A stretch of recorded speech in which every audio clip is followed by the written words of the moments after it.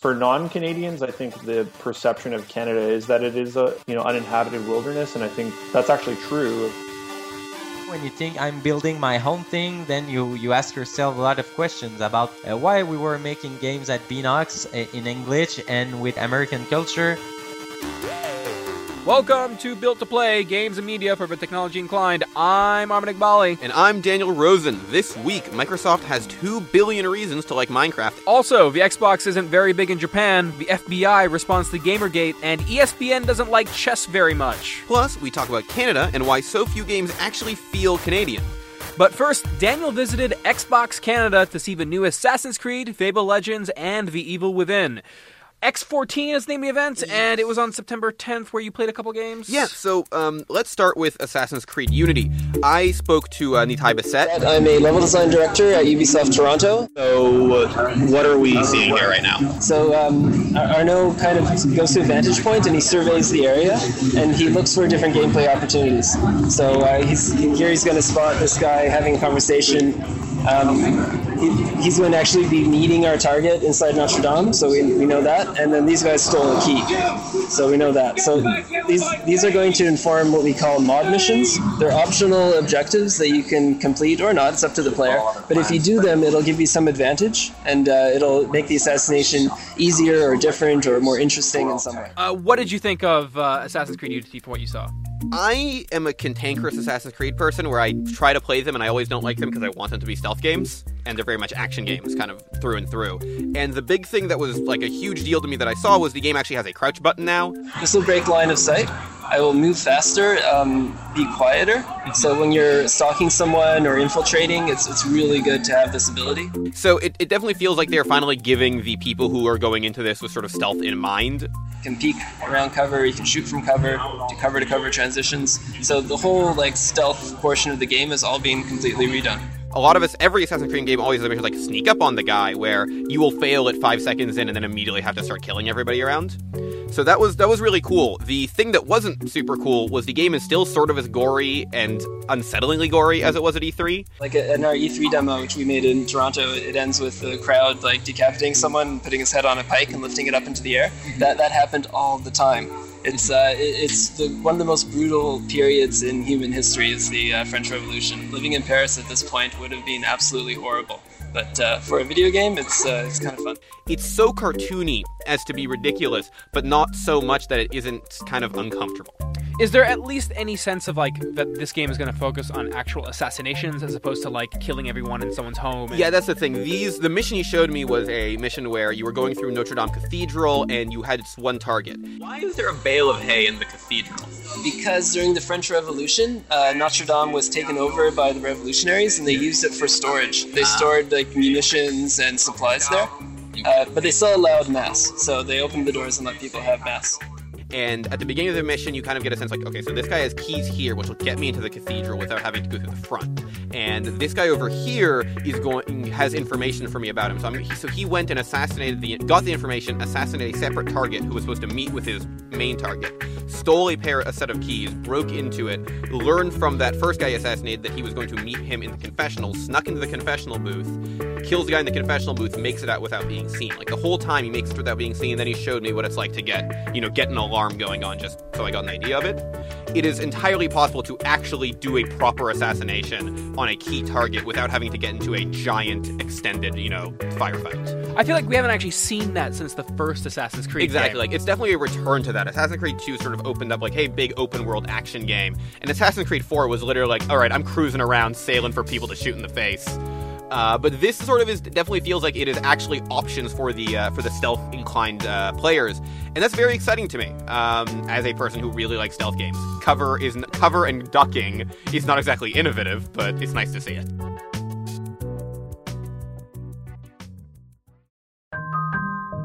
You had to go with The Evil Within and talk to someone at Bethesda PR? Yes, I spoke to Matt Grandstaff.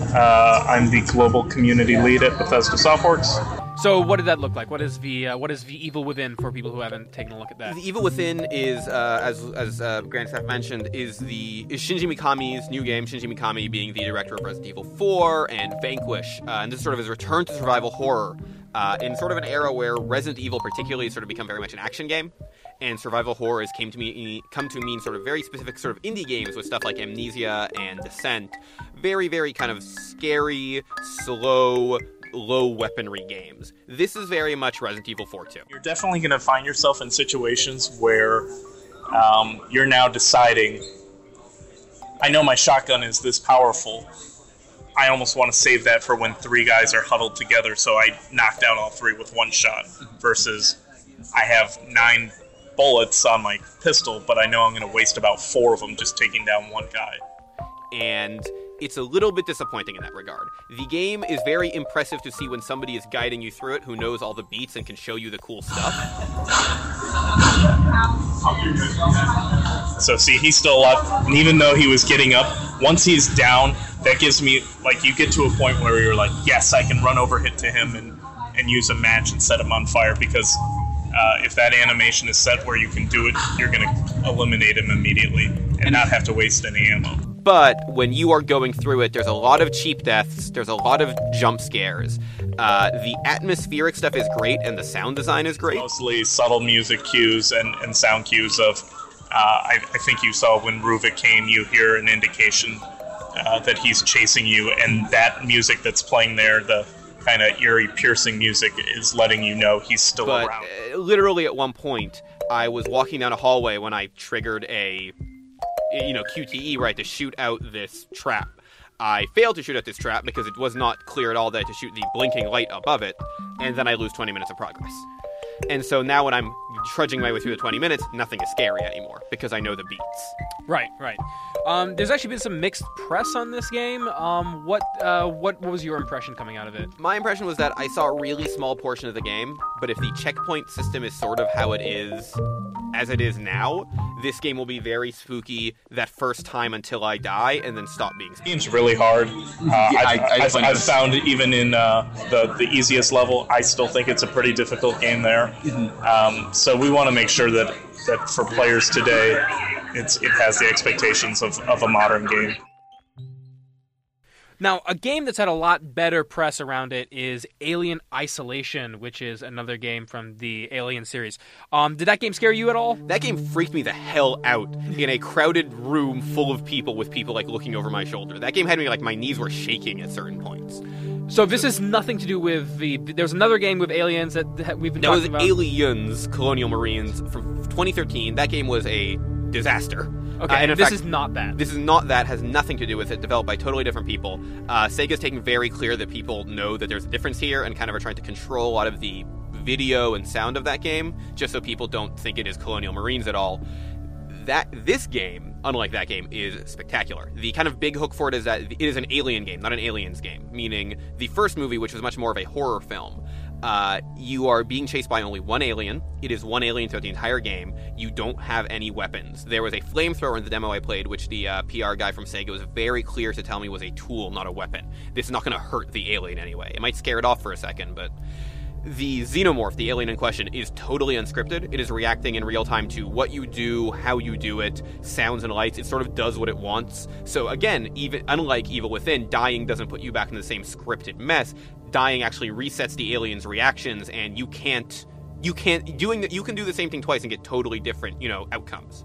So it was really, really cool and really scary because he was reacting in real time. The only tool I really had that was available to me properly was the motion tracker, which allowed me to see where the alien was, like, to the left, behind, right, and where it was sort of in front of me. And that combined with the sound of the alien moving through the vents, which was all kind of taken directly from the film, and sneaking up behind me was, like, genuinely unsettling and really spooky. The other really cool thing about this game is the way it looks. The team apparently took a really great care to kind of preserve the feel of the 70s movie. So everything looks sort of like a 70s kind of video.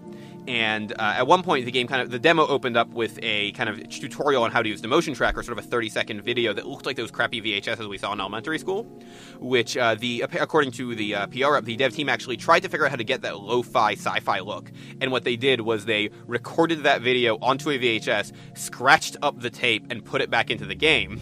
And it looks spectacular. The motion tracker itself has that, like, curly Q phone cord attaching itself to your belt and a carabiner on top, and it looks like a prop from a late mid-70s movie. It's really cool. So on top of this, you've been mentioning a lot of stuff about gore, but I don't think anything is much more gory than Mortal Kombat. You play a lot of fighting games, but I don't think Mortal Kombat is quite your thing. Not really, but I do have a soft spot for the modern Mortal Kombat games, Mortal Kombat 9 from 2011 and now Mortal Kombat 10. They're sort of a refreshing goriness because they don't take themselves seriously at all. Assassin's Creed wants to present that gore as something like this is dramatic and surprising. The gore in Mortal Kombat is a punchline. I was playing one of the new characters, Cassie Cage, who is the daughter of series mainstays Johnny Cage and Sonya Blade.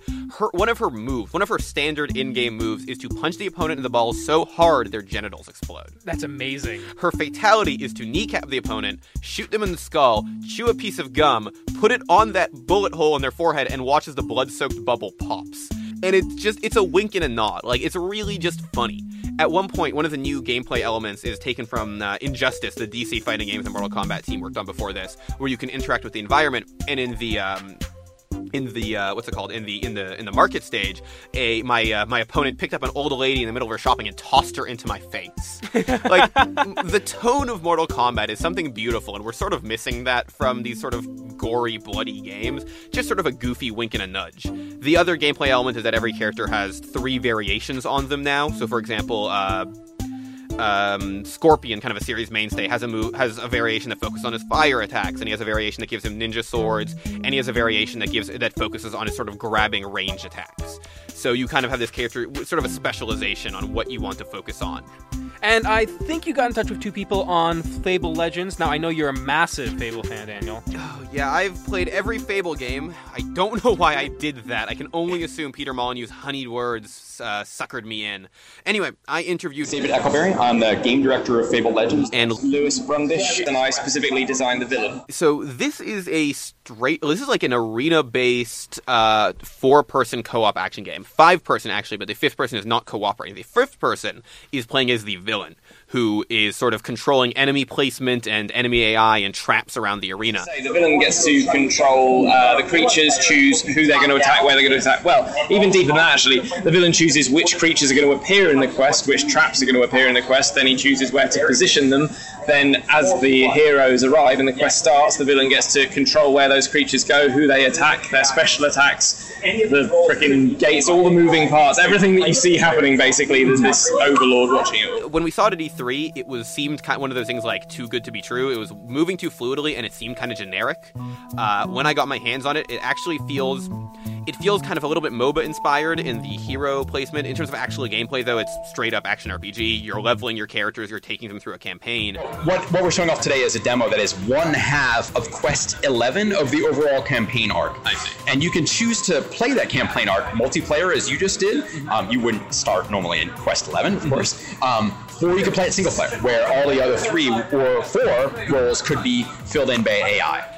The villain levels up as well and gains access to more and more enemies, which he can then use to do all kinds of cool stuff. That at one point, my character, who was a tank, I was lured away by a kind of a wayward enemy who dragged me beyond a gate, which the villain then pulled up the gate and dropped 5 or 6 enemies on top of me, which forced me to, as a tank, am kind of slow and don't do a ton of damage.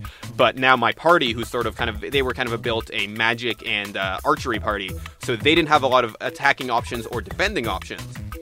And us being separated now sort of screwed both of us over. Meanwhile, the villain who's sitting, 3 feet away from us is just cackling his damn head off. It's important for high-level play, right? If you just jump into the game, you don't need to be familiar with the heroes. At the end of the day, the heroes are all going to get hurt when you attack them, right? So at a low level, you can be more opportunistic, and when a hero walks into a particular area, you can just go, right, I'm going to shut them in there, I'm going to drop an artillery on them. Obviously, as you get more high level and you start to play against more and more experienced and nuanced players, then you're going to want to start targeting individuals. And so in the bottom left there, as you can see the hero health loadouts, let's say that Shroud there, he's a sniper, I know he's going to be at the back, I know I'm going to need to get rid of him. If I tap the corresponding direction on my D-pad, I'm just going to snap the camera to him and I can go, right, kill him. Bluntly, it's the nightmare of my life, right? I mean, it's the biggest design challenge we've ever accepted on a personal level from all the games that I've worked on. It will be the most difficult balancing operation ever. And we've taken that on because it's a really interesting thing to do, right? Every hero is unique and has unique 3 special abilities. They have different amounts of armor and damage they do and all that. Every villain is different, right? He has different creatures he can use, and all of them have their unique special abilities. Balancing all of this, moving parts at the same time, is going to be almost Herculean Sisyphean task, right? That's so. I mean, like it's another kind of asymmetrical gameplay type type games. The problems I kind of foresee for it is that online it may not be nearly as smooth. We were playing on 5 different networked Xbox Ones, and I don't necessarily know if the game has couch co-op. I talked to Eckleberry, says they are currently kind of thinking about what they can do with smart glass and stuff like that. But this game works best if it is as smooth as it was when I played it, and there remains to be seen how that will work out. So it's kind of like Dungeons & Dragons is what you're saying. It reminds me a lot. You know what? That's actually the best way of putting it. It definitely feels like Dungeons & Dragons, minus the role-playing element, but definitely the action of it. You can relate it to things like Dungeon Keeper or even Dungeons & Dragons if you're really old like me, but they have to see it, right? They have to play it. Right. And then after a while, you can start to feel that gate going up and down, that artillery strike that just happened. That was a human that did that. Now, that's more or less, I think, everything you've checked out. Any final thoughts? Assassin's Creed, you can get 15 francs and buy a croissant, which is, I believe, I think that is the most important thing in gaming.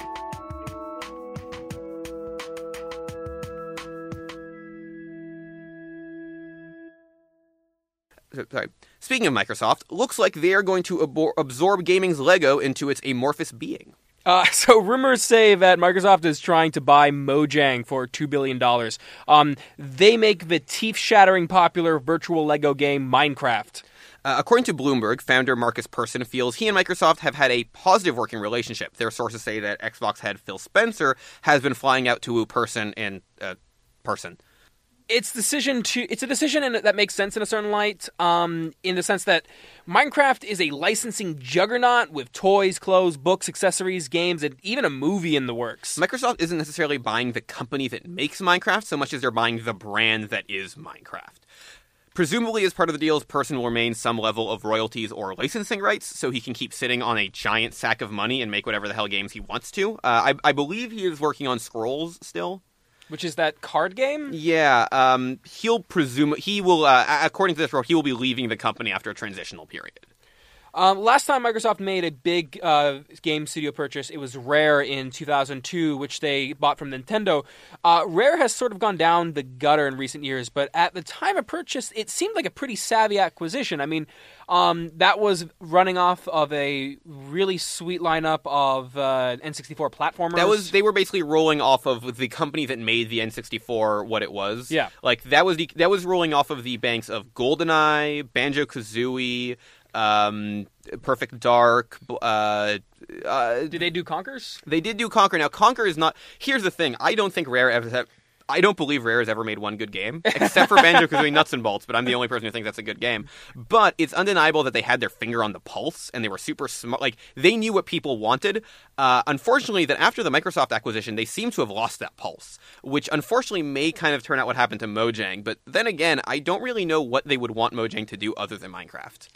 Microsoft doesn't really have too many first-party franchises that are positively associated with them, nor do they have anything that young people, but young being like below the age of 10 or below the age of 15, that they think is cool. I mean, they have stuff like Gears of War and Halo, but that's a much more older crowd. And to be fair, both those franchises, Halo specifically, sort of seen a downtick in recent years. And Gears of War was a franchise purchased from Epic, so they haven't had a lot of influence up until this point. Right.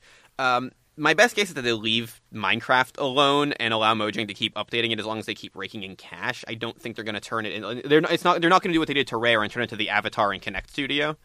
I mean, then Rare's last game was something like Kinect Sports. Kinect Sports Rivals 2. Yeah. So basically, it's a hollowed-out shell of what it previously was. Oh, 100%. I don't think they need to even bother with Mojang. Mojang is just making so much money from what it's just leaving it alone would be the smartest decision in the world. Though the thing I have to wonder, Mojang's a fairly small studio. If Persson leaves, does everybody else leave with him? I don't know. I mean, like they've been moving off. They have another guy in charge of Minecraft, and he's been doing the bulk of the work for a while. He's been moving the game to other platforms. He helped bring it to PS3 most recently.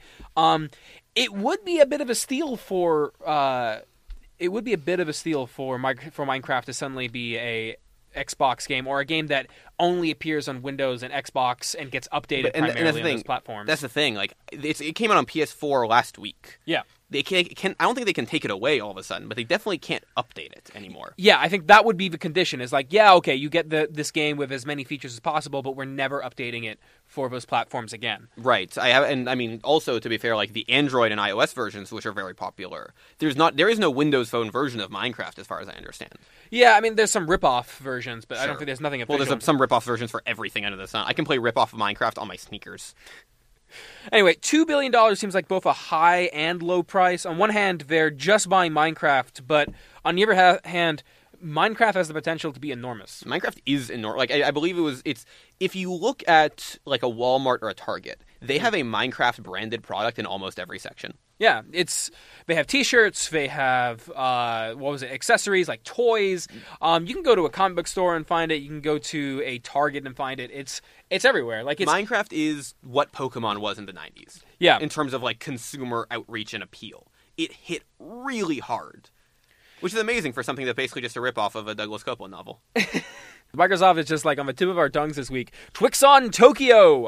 About a year after its North American release, no one bought the Xbox One in Japan. Oops. The Xbox One sold 23,562 units in its first week on the market, which is actually less than half of the number of Xbox 360s sold that week. Oh, that's intense.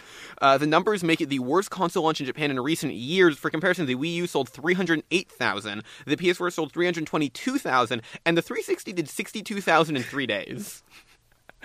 Oh, that's amazing. It's kind of like those, and you got to understand that the Wii U and PS4, they were considered bad launches. Like, these aren't great launches for Japan. Japan has like a relatively small population compared to the United States. But usually at launch, you're hitting 500,000, something like that, 600,000. You know, at your high end, 23,000. Oh, that's just dark. The top-selling Xbox One game that wasn't bundled with the system, so which is, say, Titanfall or Kinect Sports, was Dead Rising 3, which sold just over 7,000 units. Dead Rising 3, which at one point in its history was a Capcom game, and is now being made by Canadians. Mm-hmm. So, I don't know. Japan, take those zombie games. The console launch lineups were also pretty sad, with an astonishing number of 0 people who turned out to wait in line. Microsoft has never done well in Japan, but the 360, they actually tried. They had a lot of, like, they had Blue Dragon, which was not a bad game. They like had Mistwalker make RPGs for them, and they had launch events and parties and tried to get on TV and stuff. There was Lost Odyssey, which was a really good RPG that came out. Yeah. They had Japan-focused games. They tried with the 360. They did not give half a crap about Japan this time. No, it feels like Microsoft has basically abandoned every market except North America, and only recently has the TV function started working in Canada. So really, they just care about people who watch football. Right. We kind of talked about this last year when they announced the system, but it's nice to see that we were right. We're going to play a little song. USA.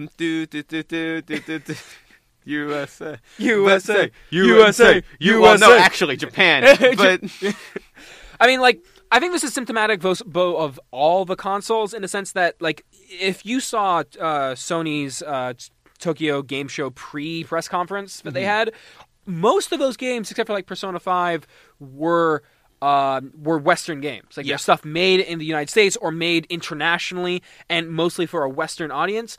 There's even Sony's not really digging into Japan Japanese. Still has stuff like, they're still, Sony's still trying to work on stuff like the Yakuza series. They're still letting the Japan studio make games. Right. They still have teams in Japan working on things directly for the Japanese market. I open up the Japanese PSN store on my PS3, and it's nothing but anime stuff. You know what I mean? Yeah.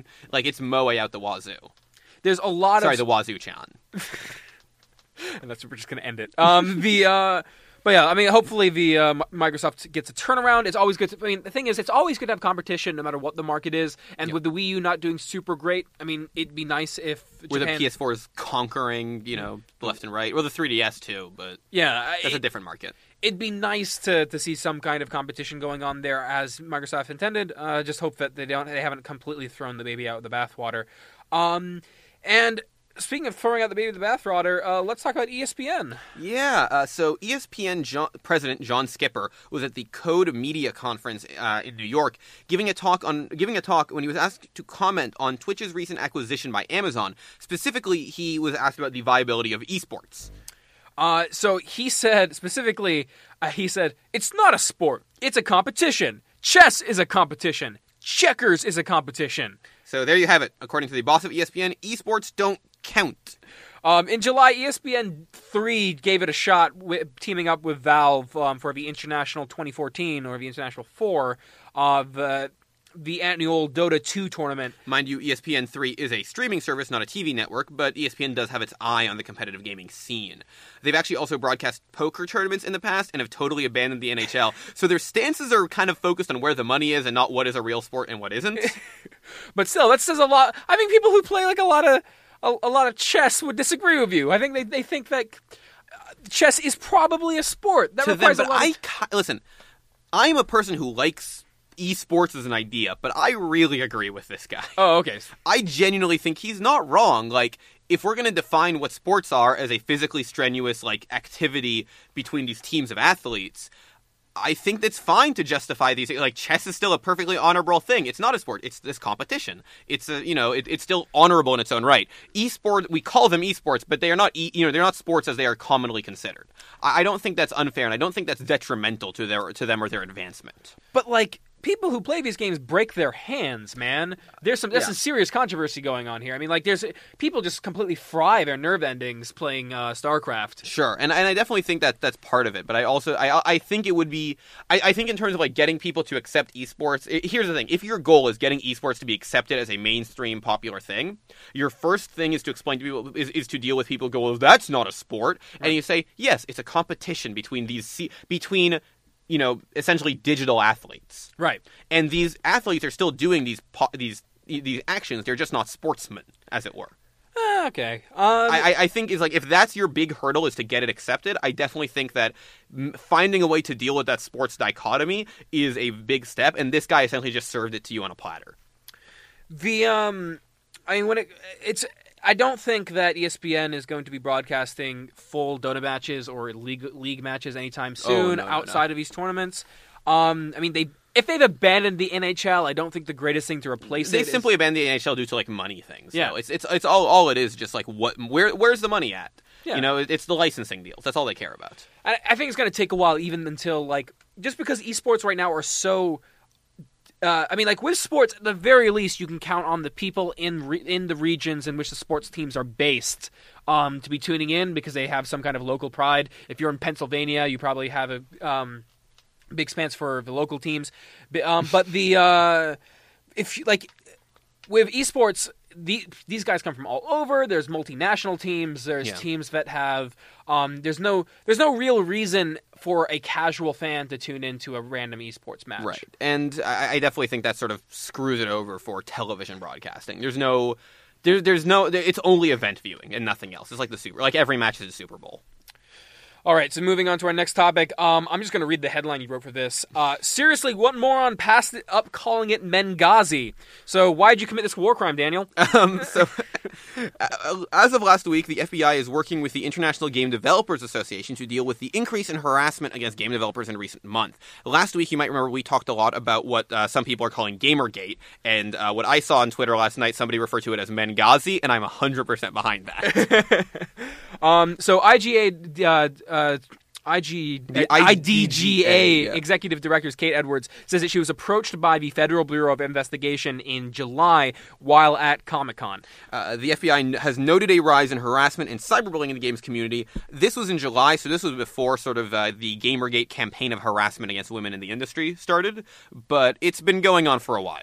Now, the FBI monitors a lot of harassment. They really only look for like cybercrime stuff with like fraud, bitcoins.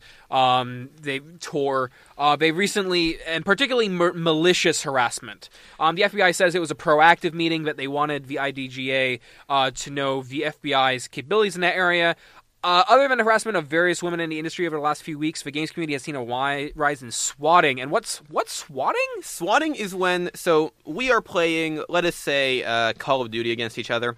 And you beat me at Call of Duty, and so you are live streaming your matches, and I look up your IP address using this stream, and then I call in that somebody at your address is, has a bomb or is holding somebody at hostage at gunpoint, and a SWAT team breaks in and injures your family, trying to get in there to get to the person because they knock down a door and throw people aside because they don't know what's happening. And then you, as the person who gets called it in, gets arrested. So this is not just a United States thing when it comes to swatting. I mean, recently a kid in Ottawa got 60 charges against him for swatting. Police showed up to his house, nothing close to the national level of the FBI, but it's a concern that's happening at least North American wide. Yeah, I believe in the United States, one kid who was 15 years old was charged as an adult because the result of his action caused the other player's father to be hospitalized because he was slammed aside by one of the SWAT team people breaking into the house. There's also there's been incidents of people having being falsely broken into and then maybe having a bit of weed lying around. Stuff that you probably shouldn't having in a place that everyone can see it, but immediately getting arrested because of that kind of stuff. There's also the Twitter bomb threat that forced the John Smedley, Sony Online Entertainment's president. There was a bomb threat called in through Twitter that forced his plane to be diverted. So, gamers are great, I guess. They're in the IDGA says they're in the process of creating a mental health special interest group that would focus on harassment in the industry. The FBI is primarily concerned with the security of companies, IPs, and developers, which have been fairly compromised in recent weeks. Zoe Quinn, Phil Fish, Anita Sarkeesian were all doxxed really hard and in really terrible ways, as we discussed last week. And knowing the FBI is interested has to be worth something for them, I suppose. At the very least, it's some kind of comfort that there is some authority that's interested. And I know Quinn has actually gone to the FBI because she was actually stalking their IRC feeds for weeks and dropped that nightmare bomb, which was incredible. Just stone cold. Yeah, no. But when it comes to that stuff, I feel like games has also often been this wasteland, this zone where no rules seem to apply. Mostly because it's run by 15-year-olds, and so the stakes seem to be super low. But now that it's gone to the level of doxing and people have had their personal information stolen, I think it's fair that the FBI gets involved. And I'm surprised that with the attacks on Phil Fish, the RCMP hasn't made a bigger stake in it yet. Yeah, I believe he did go and talk to them. Though. Yeah, he did. Speaking of screaming, in case you missed it, as you missed the complete carpet bombing of ads over all of the screens, Destiny is out. In fact, it's so out, Activision is claiming they have sold $325 million worth of it in the first 5 days. So, okay, let's just for those of you who haven't been just completely bombed by the sheer number of ads about how this is the greatest game ever made, this is the always online shooter made by the original Halo developers, Bungie, that was in production right as they were finishing up their last game in their series, Halo Reach, and is finally now available for people to put in their mouths. Destiny. It also cost $500 million to make. Hold on. Wasn't that something Bobby Kotick said, and then someone went up and said, it didn't quite cost that much? I think it's I think with advertising at the end of the day, I think it cost something like that. Okay, because that was about Grand Theft Auto's price as well, after advertising budgets. That makes sense. Okay, so this game took a lot of money to make. In sheer number of numbers, people played more than 100 million hours in its first week, which is a crazy number, but apparently pretty normal for games like Call of Duty. Critical reception hasn't been too hot, but Bungie and Activision have signed a 10-year contract, which means we're getting more of it whether we like it or not. This week they launched the game's first raid, Vault of Glass. One has to wonder why the hell that wasn't available on day one, but, logic. The Vault took 14 hours to finish, and they killed 5,000 enemies. I don't know what this game is, but luckily our very own Arma Gabali, who has been playing Destiny until his eyes bleed and his fingers fall off, dry up, and become one with the post-apocalyptic waste, has been playing it. What is Destiny? Okay, so let me give you an impression of how Destiny works. So you make a character, right? So you think it's like an MMO. I mean, you got to conceive of it as the structure of MMO with the gameplay of a shooter. Except it's someone who saw the structure of an MMO and then said, okay, how can we turn this into the least rewarding Skinner box ever devised? How can we take Diablo and make that look like, I want to play that game. That looks like way more rewarding than any time I've spent in Destiny. So Destiny is a game where you buy a gun, and then a robot who's played by Peter Dinklage. I like to call him my Dinkle Buddy. Alternatively, my Dinklebot or Dinkle Droid. I call him Dinky Pete. He says, hey, look, there's a mission in, space somewhere. And you're like, okay. And then you go to that mission and you shoot a bunch of guys, usually more than you really probably should. And then there's some dumb dialogue where he goes, "Hey, there's a thing I need to scan here." That wizard came from the moon. I thought we had them contained there. Press the square button, and I say, okay, and then 5 waves of enemies come at you, and then sometimes there's a boss, and then you win, and then you go back, and there's like, oh man, you killed that guy? That guy's so important for some reason. Here's reward. Stay alert out there. Okay, let's talk. And then you're like, oh, thanks, because all the vendors here are garbage and the money is worth nothing except for like this shader I bought, which makes me fluorescent orange because I didn't know what my character, because there's no preview screen for my character. So now I spent $1,000 on this cosmetic item. Anyway, don't play Destiny, guys.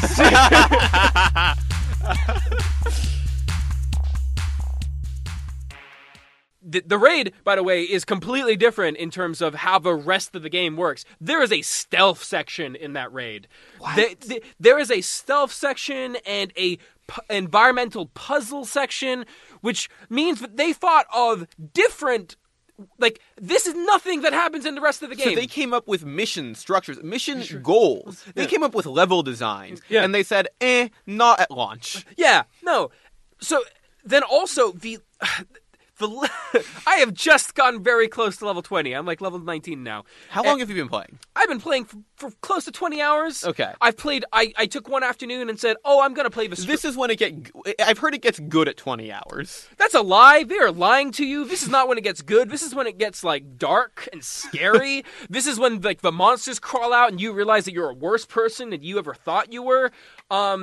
What happens is, at level 20, you stop leveling. That's the max level, supposedly. But then you start getting this light rating. And this light rating upgrades your level, kind of. So what happens, you need to get good loot.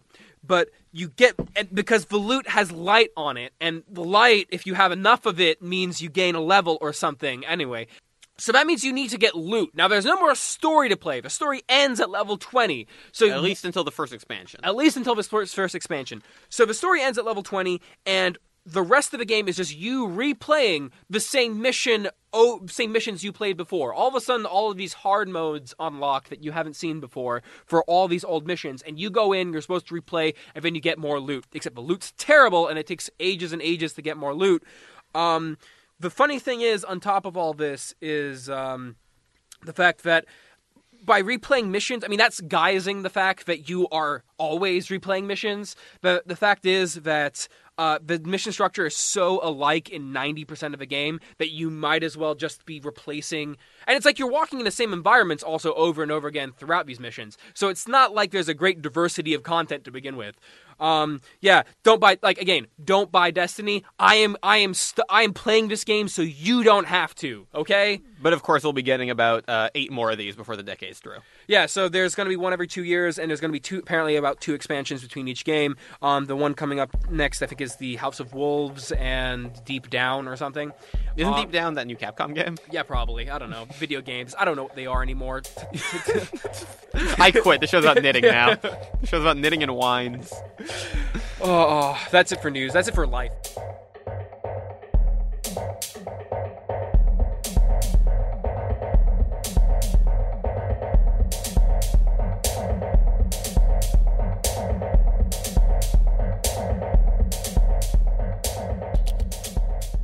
Here at Built to Play, Canada's probably our favorite country. On a scale from 1 to 10 of places we like to be, it scores like a solid 9. And why wouldn't it be? We have universal healthcare, beautiful landscapes, and poutine. Very well. I hereby grant thee access to the great nation of Canada. Open the gate! Now, that's not to say the country's perfect, but it has a lot of good things going for it, and I'm sure a lot of game developers would agree. See, Canada is the 3rd largest hub for game development in the world, after Japan and the United States. French developer Ubisoft creates a lot of its games in Montreal, as does Square Enix and Warner Brothers. Plus, Electronic Arts and Microsoft have studios based out in Vancouver. But these blockbuster games are strange, well, culturally anyway. Let's take a look at Assassin's Creed 3. Ubisoft Montreal was the lead studio on that game, but I don't think you can say it's Canadian. It's a game about the American Revolution, made by Quebecers from a company headquartered in France. It's really particular. Like they make a Assassin's Creed game that takes place in like the United States, but the people who work on the game are from Montreal, are from Quebec, and are from Singapore. So and even all around now they will be in Toronto, and maybe some part of the game will be made in Toronto. So when I play Ubisoft games, I really feel like it's a fragmented piece of software. It's not. I don't feel like being in the United States. I think they do a lot of research to do that, and they hire 600 people to try to achieve that. But I will prefer playing a game made in Texas, for example, with 10 people. I think it will communicate that better than 600 developers that don't know a thing about American history. That's Alexandre Fizet, a game producer out in Quebec City. A couple years ago, he worked for a studio called Beenox, which mostly makes Spider-Man games now. It's not a big studio, but it is owned by Activision, the largest video game company in the world. I was one of the youngest developer there, and I definitely didn't have the same vision as the company. And it's okay because they deal with Spider-Man, and Spider-Man is like it's an American franchise, and it's you have to deal with American writers from Marvel because it makes sense. It makes sense for Spider-Man universe to be written by someone from Marvel. But my dream was to make my own IP, my own game, with my own universe. So when you think this way, when you think I'm building my own thing, then you ask yourself a lot of questions about why we were making games at Beenox in English and with the American culture. And I definitely at that point started to realize that there were not a lot of games made in Canada. He's working on a mystery survival game called Kona, set in northern Quebec during the 1970s. The 70s are a rough time in Quebec. It's the tail end of a quiet revolution, or Révolution tranquille. That's Quebec separatism at its height. Terrorists kidnapped and then killed the province's deputy premier, and Canadian troops were sent in to stop them.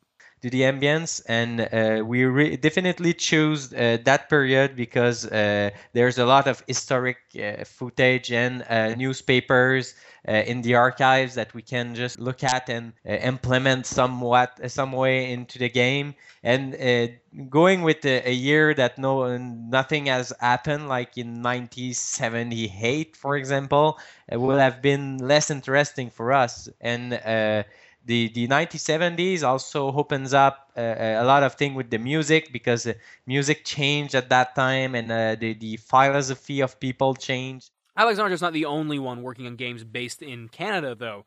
On the other side of the country, in Vancouver Island, British Columbia, Raphael van Lierop has been building The Long Dark. The Long Dark is a first-person post-disaster survival simulation set in northern Canada, and you play William Mackenzie, who's a bush pilot that's crashed in the northern wilderness as a result of a mysterious geomagnetic event that's kind of wiped out all of technology. If you've read any of the press around this game, you'd know it's Canadian. Almost every preview has called The Long Dark a truly Canadian game. It certainly was always the intention to create a concept that didn't shy away from embracing Canadianness, or my Canadianness, I should say. Raphael's brought up the context of his work in a presentation that he gave to the IGDA back in May, all about the notion of games as a potentially Canadian art. Certainly one of the things that I discuss a lot in that presentation was just the notion of working in the AAA games industry, where you're working on multi-million-dollar projects that are designed for an international audience, mainly because they need to recoup on the investment. And so the tendency is to remove any of the small idiosyncrasies that kind of identify something as being a more of a like a cultural work that reflects somebody's identity. So certainly for me, having come out of that industry, and when I founded Hinterland in 2012, one of my goals was to not have to do that anymore, to be able to create something that felt more personal and didn't shy away from being a Canadian work. And so, setting the game in Canada, having a Canadian protagonist, having a studio based on Vancouver Island, working with a lot of Canadians, again, not shying away from the fact that it is inspired by the Canadian wilderness. It is inspired by being Canadian. I definitely can see why journalists might think that that's a big part of our identity. I certainly think that, when I think about myself and thinking about my cultural context and some of the games that I really enjoy that have come from other parts of the world, like I often reference the Stalker series as being one of my favorite games. And really, you can tell when you play those games that they come from Eastern Europe and that there's a lot of design philosophy expressed through those games. It's very unique to that part of the world and are not things that you tend to see in North America. And I find that it definitely lends a different flavor to the games and makes them feel a little bit exotic and makes them interesting. I think we're probably not different enough superficially from the Americans for us to be able to have, a cop show or, a first-person shooter that's distinctly Canadian. I think, again, going back to The Long Dark, I think one of the reasons why it works for us is because we've embraced, our gameplay and our setting is really one that embraces something that everybody recognizes as being a fundamental part of Canadian existence and the Canadian identity, which is the idea of being in the wilderness in the north. But more than Canada, what these games have in common is the wilderness. They're both set up in the northern half of the country, where the winters are harsh and the forests are dense. In time, others will follow them to cultivate the fertile land still farther north, where longer hours of sunlight in the summer make up for the shorter growing season. For non-Canadians, I think the perception of Canada is that it is a vast, uninhabited wilderness. And I think that's actually true of geographically speaking, that, Canada is mostly wilderness. Raphael believes that that's part of the garrison mentality. That's been part of Canadian literature for a long time. And I think that's definitely part of what we're doing in the game as well, is this whole playing with the whole psychology of that sense of isolation and how does that change the way you see society and how does that change the way you frame your own kind of existence within it. The garrison mentality is a theory of Canadian literature that came out in the 70s. The gist is that Canada is empty. There's only 35 million of us, and most of the population lives close to the border. So Canadians fear the wild and the unknown and feel impressed by outside forces. Playing with the whole psychology of that sense of isolation and how does that change the way you see society and how does that change the way you frame your own kind of existence within it. Or, as Alexander puts it, sometimes living in Canada is just hard. It fits the north because people there, and even in Quebec and even in Ontario and even everywhere in Canada where there's winter, people have to do something to survive. We don't even realize it, but just buying a winter coat and dressing yourself to go out at minus 40 degrees is something we call survival. You do that because you don't want to die freezing. And it's part of the culture, even if in our story it's a bit more extreme because it's a video game. But it's something I don't think you do when you live in California, for example. So this portrayal of Canada as a vast wilderness is fairly common. Sometimes it's just a shorthand for a big country with barely anyone living in it. But it's not the only portrayal you see in games. When I think about the examples of, how Canada is being portrayed in games, I think about things like Mass Effect and Deus Ex Human Revolution, where we saw the urban Canadian existence. We saw, Vancouver getting bombed by aliens in Mass Effect, and we saw, the futuristic Montreal of Deus Ex Human Revolution, and so those felt like very urban Canadian experiences. For a lot of people listening, I bet this sounds real inside baseball. We're Canadians whining about how there aren't more of us in games. But having diversity of settings and perspectives is important, and it's not something only locals enjoy, which Raphael says is one of the things he learns from Canadian authors, like Margaret Atwood.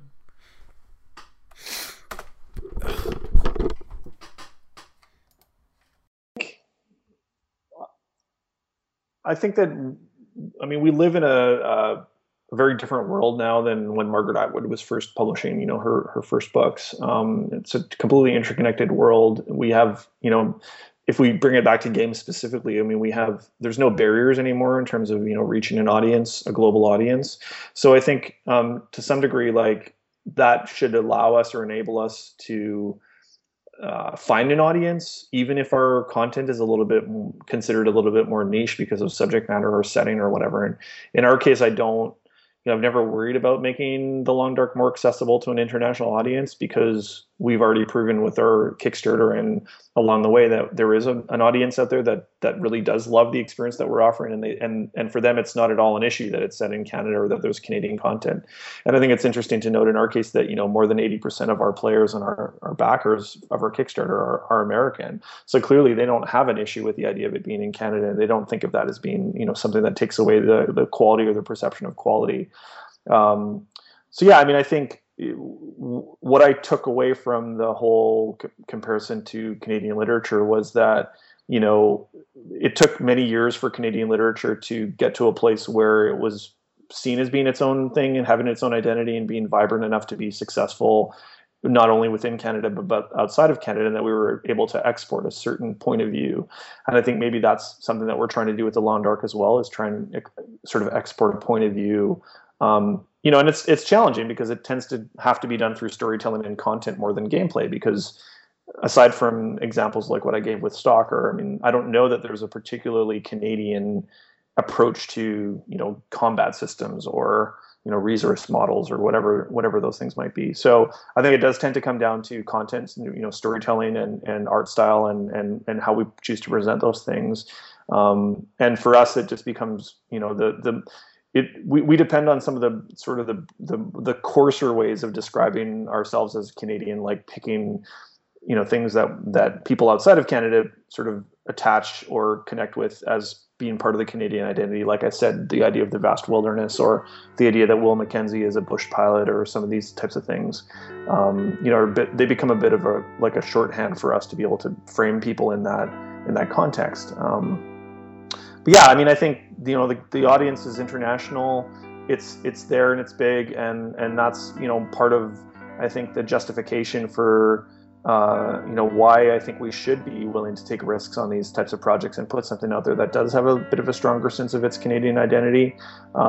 Again, in our case, it doesn't seem to be working against us, but I acknowledge that a lot of that has to do with the concept that we have, the fact that people associate wilderness survival with northern Canada or northwestern Canada, and that's just part of their expectation. So it works really well in our favor. I think if we were trying to do another Halo game or something like that, I don't think being set in Canada would be particularly relevant. They could apologize after they shoot. Well, yeah, there's a stereotype for you.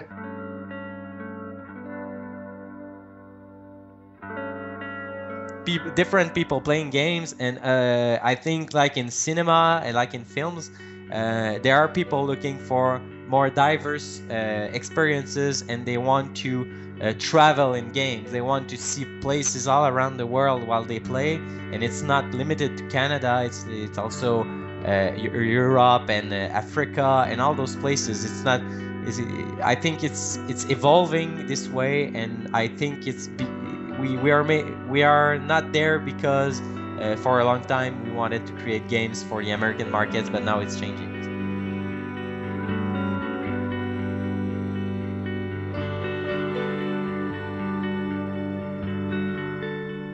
Alexandra is a producer at Parable Games. Their game Kona was recently crowdfunded on Kickstarter, and we'll have a link to their site and trailer in our show notes. Raphael van Lierop is the co-founder of Hinterland and is working on The Long Dark. You can find out more at hinterlandgames.com. The Long Dark is now available on Steam Early Access.